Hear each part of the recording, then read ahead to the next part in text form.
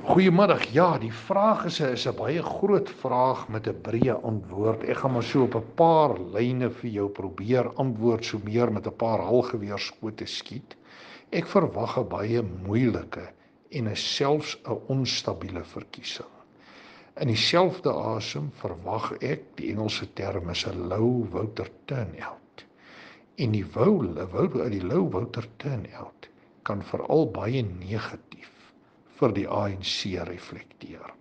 Die laaste Ipsos Markinor peiling wat ons gesien het, sê die steunbasisse van die ANC en ander is onderskeidelik ANC 49,3, DA 17,8, EFF 14,5 en dan kry jy partye wat so 1,5% het, Action South Africa, wat nogal interessant is, dat hulle 'n redelike groot steun het, die ACDP met 1,5% steun, en dan sit jy met 'n party soos die Vryheidsfront Plus en die IFP, wat hier rondom 1,2% steun lê. Nou wat kan ons verwag gaan gebeur?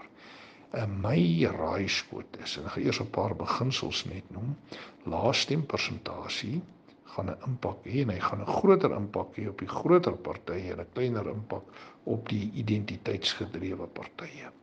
Tweedens, ons gaan baie meer identiteitsgerigte en gepolariseerde politiek sien. Dit sluit die moontlikheid van geweld en onstabiliteit in.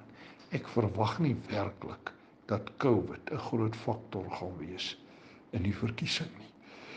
Die ANC gaan duidelik hulle meerderhede op talle plekke verloor. Ek verwag die ANC gaan slegter uit hierdie oefening kom en dat koalisiepolitiek meer aan die orde is.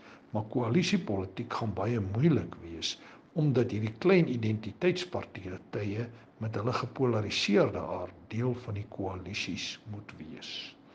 Om dop te hou is wat die EFF gaan doen as daai steunbasis reg is. En party mense verskil van die 14,5. Party sê dis gebaseer op geregistreerde stemgeregtigdes, nie op mense wat werklik gaan stem nie.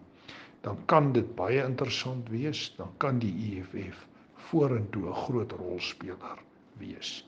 Wat ek wel optel is dat Ramaphosa met sy kampanjes nou in beide Soweto en Tembisa ernstige weerstand gekry het van die voetsoolvlak.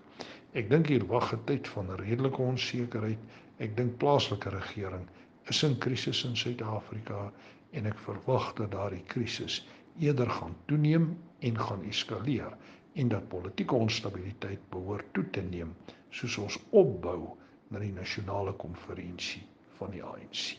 Ek hoop dit kan iets help. Mooi wense.